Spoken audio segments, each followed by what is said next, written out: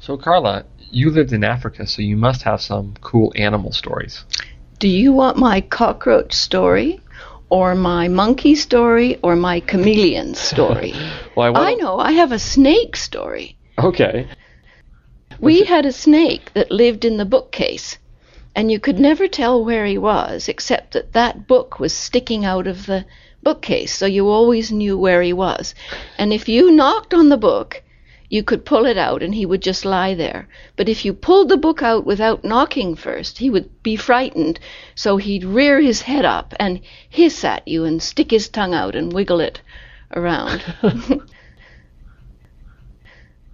He was a python, a Whoa. baby python, maybe 2 meters long. And you just let him live in the house? You didn't make the snake leave? When he was growing a little bit bigger and he started to leave his skin around, we got fed up with that. I said to him, I'm fed up with clearing your skins away, so you're out, fella. Wow, well, who made the snake leave? How did you get him out of the house? Oh, we just put him outside in the garden. Wow.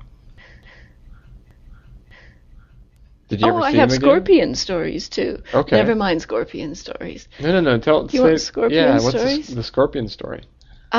Well, the scorpions were about, 10, 15 centimeters long, great big black things.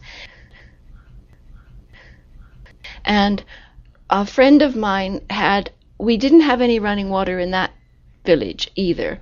And so we had a man who would come in every morning with a big headload of water, a big huge bucket on his head carrying water, and he'd tip it into our huge barrel in the back garden. And then we would have to move it out bucketful by bucketful. Anyway, so our bathroom was always dry. There was never any water. The taps didn't work. And we kept our bath sponge on the edge of the bath.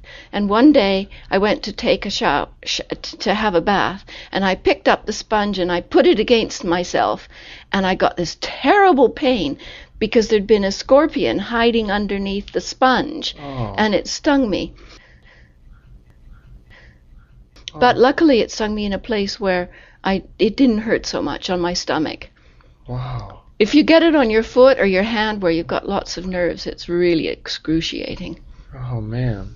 Wow, well, I'm glad you're okay. Not serious.